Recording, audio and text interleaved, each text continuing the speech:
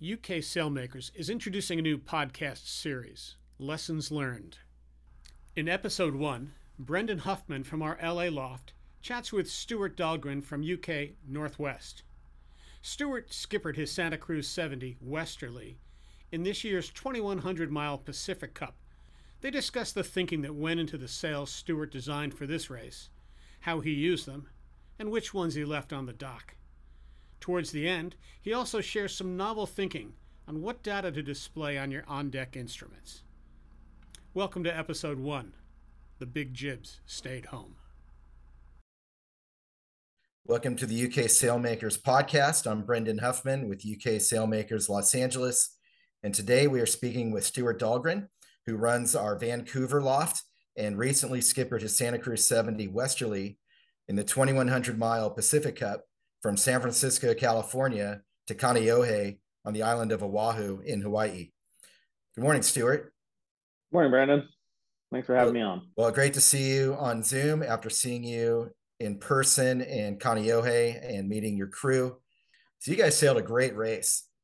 Looking at the results here, you guys were second in a very competitive division. That was the AA division, which was eventually won by Pyewacket, which I believe won not only line honors, but overall. And you guys were close behind on corrected time. So I want to talk to you about your race. And for those who haven't done West Coast racing or raced to Hawaii before, it's kind of a race is kind of divided into thirds from a navigation or boat handling perspective, meaning the first maybe third of the race can be really windy, sailing through Gale Alley sometimes. And then the slot car part where you're kind of on a run in light air. And finally you get into the real Pacific Cup or the real Transpac where you're, downwind, 20 knots plus, surfing all the way into the finish line. So Stuart, tell me about the start. We started off of Golden Gate Yacht Club in San Francisco Bay. It's usually blowing about 20 knots out the gate. And what kind of sail configuration did you have? Yeah, so we kind of made our race this time was kind of 4 sections, with the first section being like less than 1% of the race, but still being relatively important. And that we started inside the bay. Yeah, pretty typical bay afternoon, like low to mid 20s. We wanted something like pretty conservative in our setup. And so we made the call the morning of the race to actually take no Genoas with us. So even though we're rated for 153% light number 1, we looked at the forecast and saw that how little that we would use those sails versus the weight of carrying 2 big overlapping Genoas, a light one and a heavy number 1 all the way to Hawaii. Didn't really make a lot of sense. So we actually ended up leaving those on the dock. So we started the race full main and a number 4 jib. We've got a really good number 4 that's like, a fairly recent update to the boat. And so it's, it works really well through the range and the fairly flat water. Like we're also going out fairly early in the ebb. So that, it wasn't really built up outside the bay. So I was able to, use the number 4, sail with that fairly downrange, even as we came out the gate. And we're able to do a tack change in the number 3, just outside the gate where it got quite a fair bit lighter. And then I got a lot lighter. And you were second guessing yourself, thinking of going back to the dock to get a larger Genoa.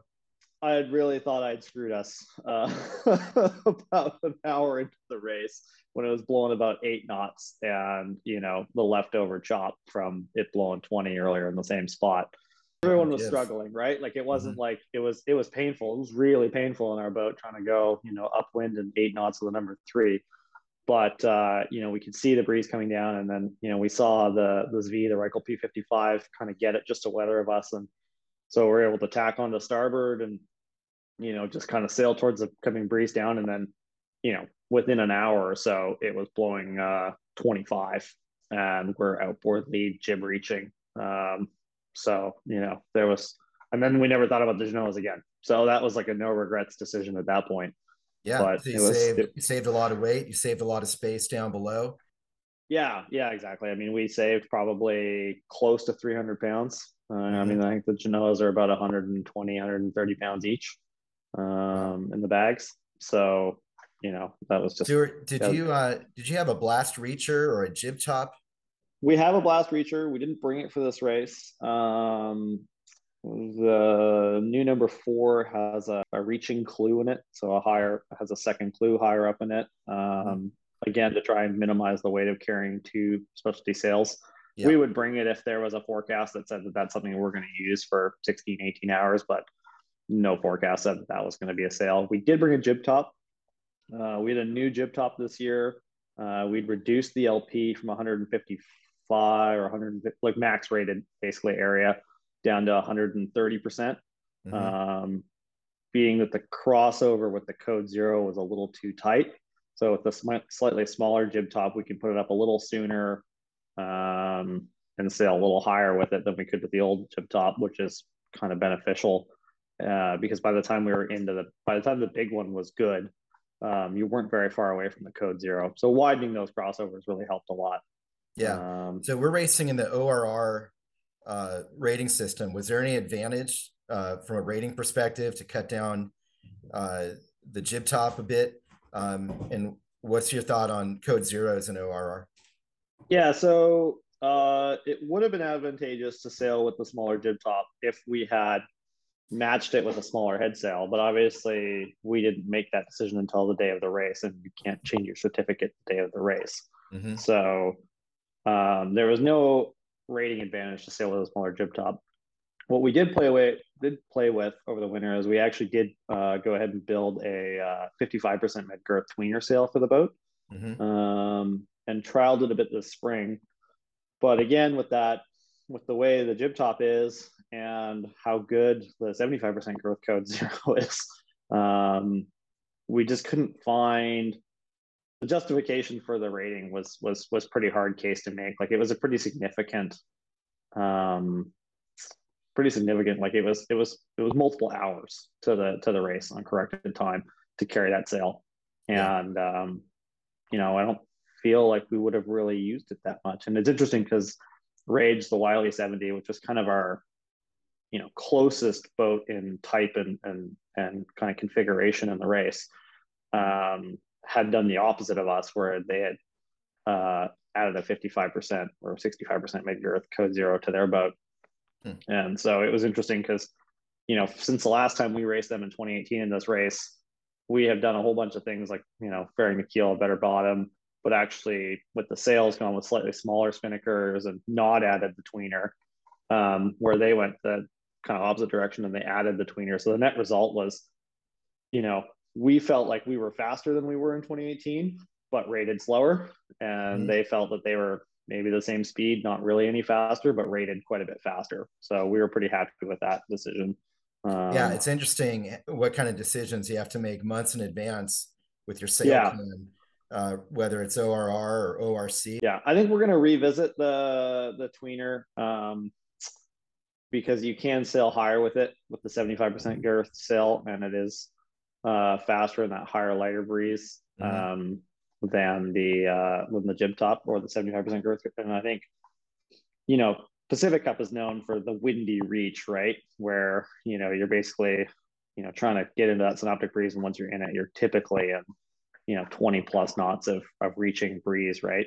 Or 30. So could be or 30. So that's smaller, everyone's wet and half the crew's seasick. Yeah, so that smaller jib top combination made a lot of sense for this race. For Transpac, which we're aiming for next year, we will probably revisit the tweener sail because typically that reach is a factor, but it's, I would say it's probably 10 knots less windy on average from the research that I've done in the wind matrices that Transpac use versus the Pacific Cup wind matrix. Yeah, well, as a Southern California guy, I concur with your assessment, but more research is required. I want to move on. So get us to when you set the chute for the first time on Pacific Cup. Well, that was there's a lot of race in between there. So, I mean, I think the quick progression was, got into synoptic breeze, spent the first night with the number 3 on the outboard lead. It lightened a little bit near daybreak and as we got a little bit further offshore. So we went to put the jib top up, but we actually, once we put the jib top up, we're a little bit tipped over. So we actually just put the first reef in the main. And that was a great combination. So we had the Genoa staysail, one reef in the mainsail, and the jib top.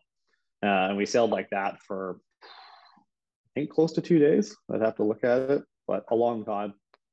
And then, as it started to get a little bit lighter, eventually took the reef out of the main and then progressed into the code zero. And then we used the code zero for probably close to another 2 days, like full main, General staysail and code zero. And then, And how windy was it at that point?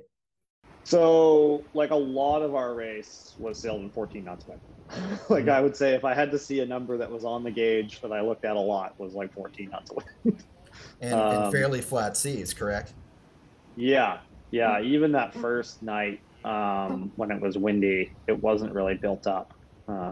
So never really, really big, never that like, windy reach where, as you say, everything and everyone is wet because you're just hammering through the back of every wave. It was pretty pleasant.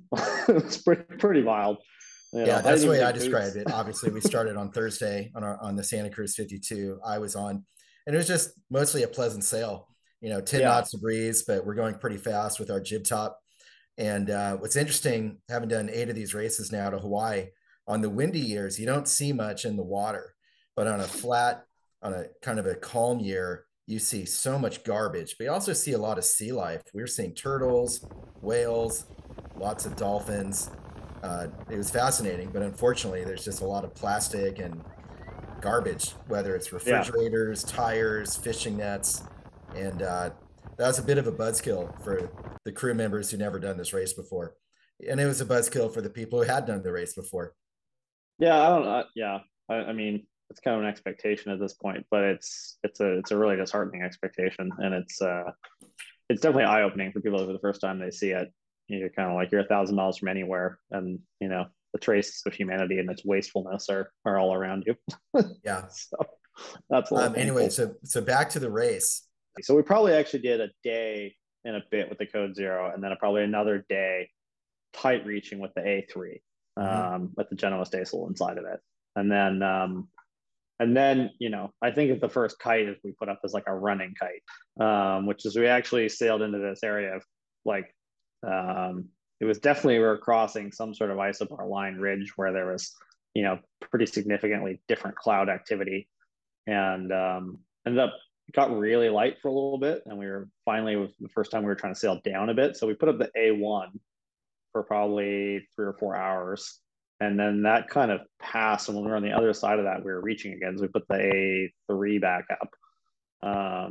Did that probably for another 12 hours. And then finally it started to free enough that we put on A2 up, and then sailed in a basically switch between the A2 and the A5, with the exclusion of the last night before we finished. We sailed with the A3 for about 6 hours just to climb, up above the ley line a little bit, so that we had some, we knew we were going to be able to jibe at the finish, and not having to do what Rage did, which is, take the kite down and sail in under jib on port. We wanted to be able to jibe onto starboard and sail across the finish line with the kite up, just, making sure. Stuart, how far south of Rumline did you guys end up? I don't know that we ever ended up very far south of Rumline at all. Did you get okay? Because in our class, most of us were well below Rumline, but on the Friday starters, you guys must have sailed a tighter course. I mean, we sailed very close to the Rumline. We probably sailed less distance than maybe anyone in that race this year, and that was probably a high degree of why we were successful, because it's pretty easy to do well if you can sail the least amount of distance and stay in the breeze, which is for the most part what we managed to do. And we just had a high degree of reliability. Like the boat was, we had the opportunity to really go through the boat. We had no real major breakages. We didn't even have to do that many back downs. I saw probably more garbage this time than I did in 2018, but we ended up catching less of it. And I don't know if that's just sheer dumb luck or what that is, but I'll take it. Yeah, when you guys hauled your boat out after the last race and you're doing a lot of work all around the boat, did you put in kelp windows? The boat, we got the boat. It had always had a kelp window for the prop and the rudder. Mm-hmm. Um, and there was no visual inspection method for the keel. But there is a kelp cutter. It is and always has been since we've owned the boat. So, And do you have a camera underneath, or are you just looking through the windows?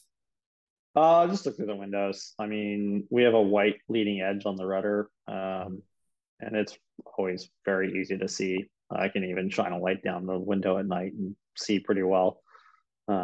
We took the window out for the shaft because we converted the boat from a shaft and strut arrangement to a sail drive arrangement because Mm-hmm. that's extremely advantageous from a drag and rating perspective.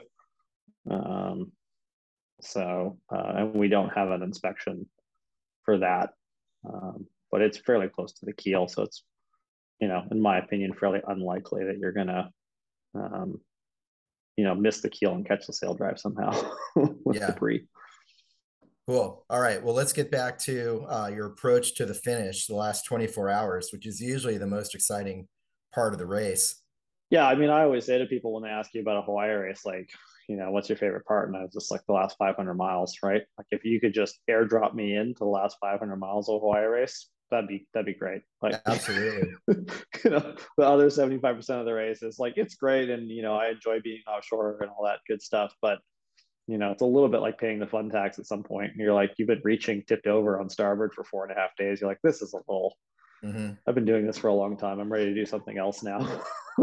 Yeah. But that last 500 miles, when you got the squalls and you're potentially jibing relatively often, and you get that perfect long Pacific waves and 20, 25 knots of wind. It's pretty special. It's pretty hard to like, I was, these guys that I first did my first Hawaii race with, and they were like, "What's it like?" And you're like, "Well, last 500 miles, you wake up and you're planing, and you go on watch and you're planing, and then you go down and eat dinner and you're planing, and you go to bed and you're planing." It's Mm-hmm. like, well, that's pretty good. Yeah, I like the sounds of that. Yeah. So yeah, I mean, we didn't have real breeze until the last 24 hours or so. When there was kind of that like influence of the, I guess what was tropical remnant or tropical depression Darby at that point, wasn't a hurricane anymore. Um, and the big thing about that is we had these really tall, short waves, which is pretty unusual, around Hawaii, in my experience at least. I'm used to those nice, big, long rollers. So um, it was good. It was fast sailing. I mean, we had a really fast last 24 hours.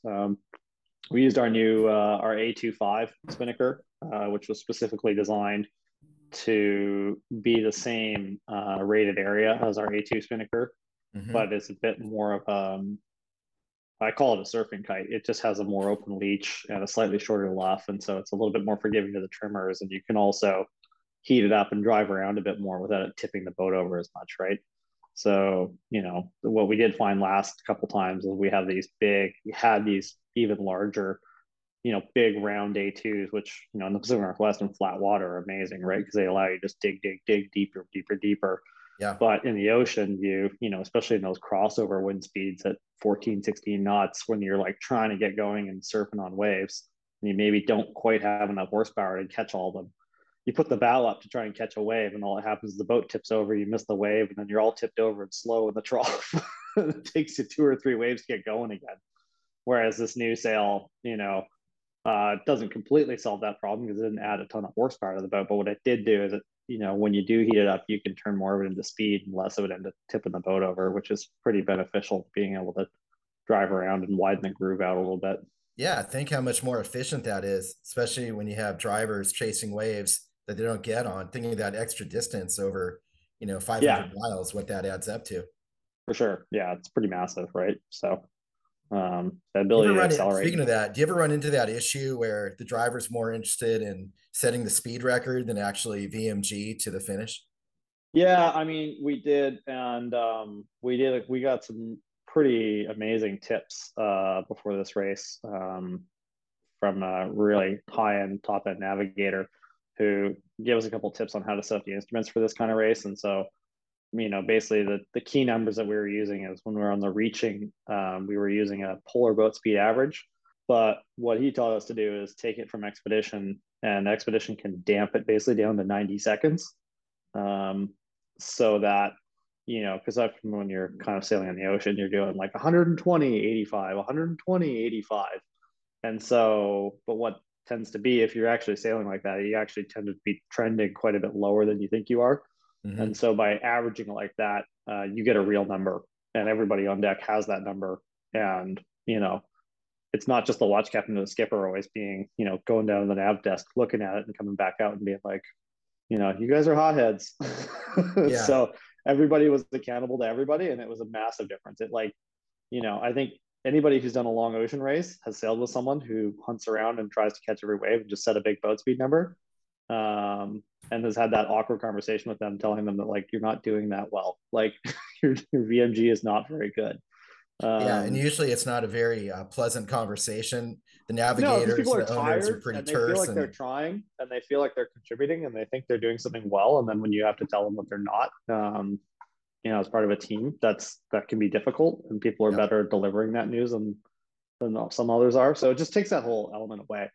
And then we're doing the same thing when we were running, using a VMG number, and again averaging it. So doing an expedition output as a custom channel, dampened to like 90 seconds, so that we had a target VMG right beside it, the average VMG over 90 seconds, on the same display as the boat speed. So there's just a complete speed loop there that tells you, kind of with no fallibility, like this is how you're doing. This is the real measurable performance of how you're doing. yeah, I think that's really important. I've raced on so many boats where people are just interested in hitting 20 knots, even though we're sailing 50 degrees off course to get that 20 knots, and it's just not efficient. This year, I tried something new with my watch. Whenever we got on watch, I would write down, we would all keep track of the mileage where we started, and every hour we would look at it. And if 1 hour or 4 hours, we would know what our average is, or our average speed was, and what our mileage was. And that I just changed. I thought that was interesting. First time I'd done that, it just changed the mindset of the crew. So instead of trying to hit 20 knots on every wave, which isn't going to happen on a 52-foot boat that often, instead they're looking at how many miles can we knock off before the end of the watch. And I like the way that got more of the team involved, including the trimmers and the grinders, instead of just the driver taking credit for how well he or she did. So I'm going to probably expand on that, but I like what your navigator told you as well. Yeah, no, it was super beneficial. It's changed the way I think about that kind of sailing and managing it with the team offshore. And so something I'm going to take with me forward for sure into other teams that I go sailing with. Obviously, we had all the tools with the ability with proper displays to be able to display custom channels, etc. But I'm sure there are ways to do it with less complicated systems. As long as you're running Expedition, there's a way to do it. Stuart, I want to ask you before we wrap up, as you get ready for Transpac next year from Los Angeles, what changes might you make to your sail plan? I think the only thing we're really talking about is, so we took, I think that, well, two changes. One change is going to be that we took 2 A2s and 1 A2.5 to kind of have 3 max rated sails, so that we could kind of just, never really have to think about peeling down or not. It has to be really, really windy, basically, for us to consider peeling down. To we're not trying to preserve a sail. We're trying to just go as fast as we can. I think we would, I think we want to have the ability at least to take 2 A25s and 1 A2, because we just outused that sail and outperformed with that sail considerably. So we're really, really, really happy with that sail. And we did some interesting things with the construction of that, doing a polyester tack box and some other stuff. And I was pretty worried about it in the like 25 knots in short waves, because it's a pretty firm kite as far as an ocean runner kite on that type of boat goes. And so I was pretty worried that when we stuffed it into a wave, the thing was just going to pop off the tack patch. But it was great, and it's fine. And we've looked at it since, and it's been really good. So that's one thing for sure we're going to look at. And the other thing is we're going to revisit that code 55, do some more testing with it, find out where the crossover is, that it is better than the jib top or the code, the 75% girth code, and then kind of compare that to some of the scoring wind matrices for Transpac and figure out what that would cost us in that race, and if we think it's beneficial. So, yeah. Very good. Well, Stuart, a pleasure to talk to you. Congratulations on a fine race. I'll look for you next year after Transpac. And that concludes our podcast with Stuart Dahlgren, who's our loft manager and owner of our UK Sailmakers Loft in Vancouver, British Columbia. Stuart, great to see you. Hope to see you in person next summer. See you, Brendan. Good talking. Thanks for listening. This has been the podcast for UK Sailmakers. For more information about UK Sails, you can reach us on the web, www.uksailmakers.com, and you can find a loft near you. Thank you.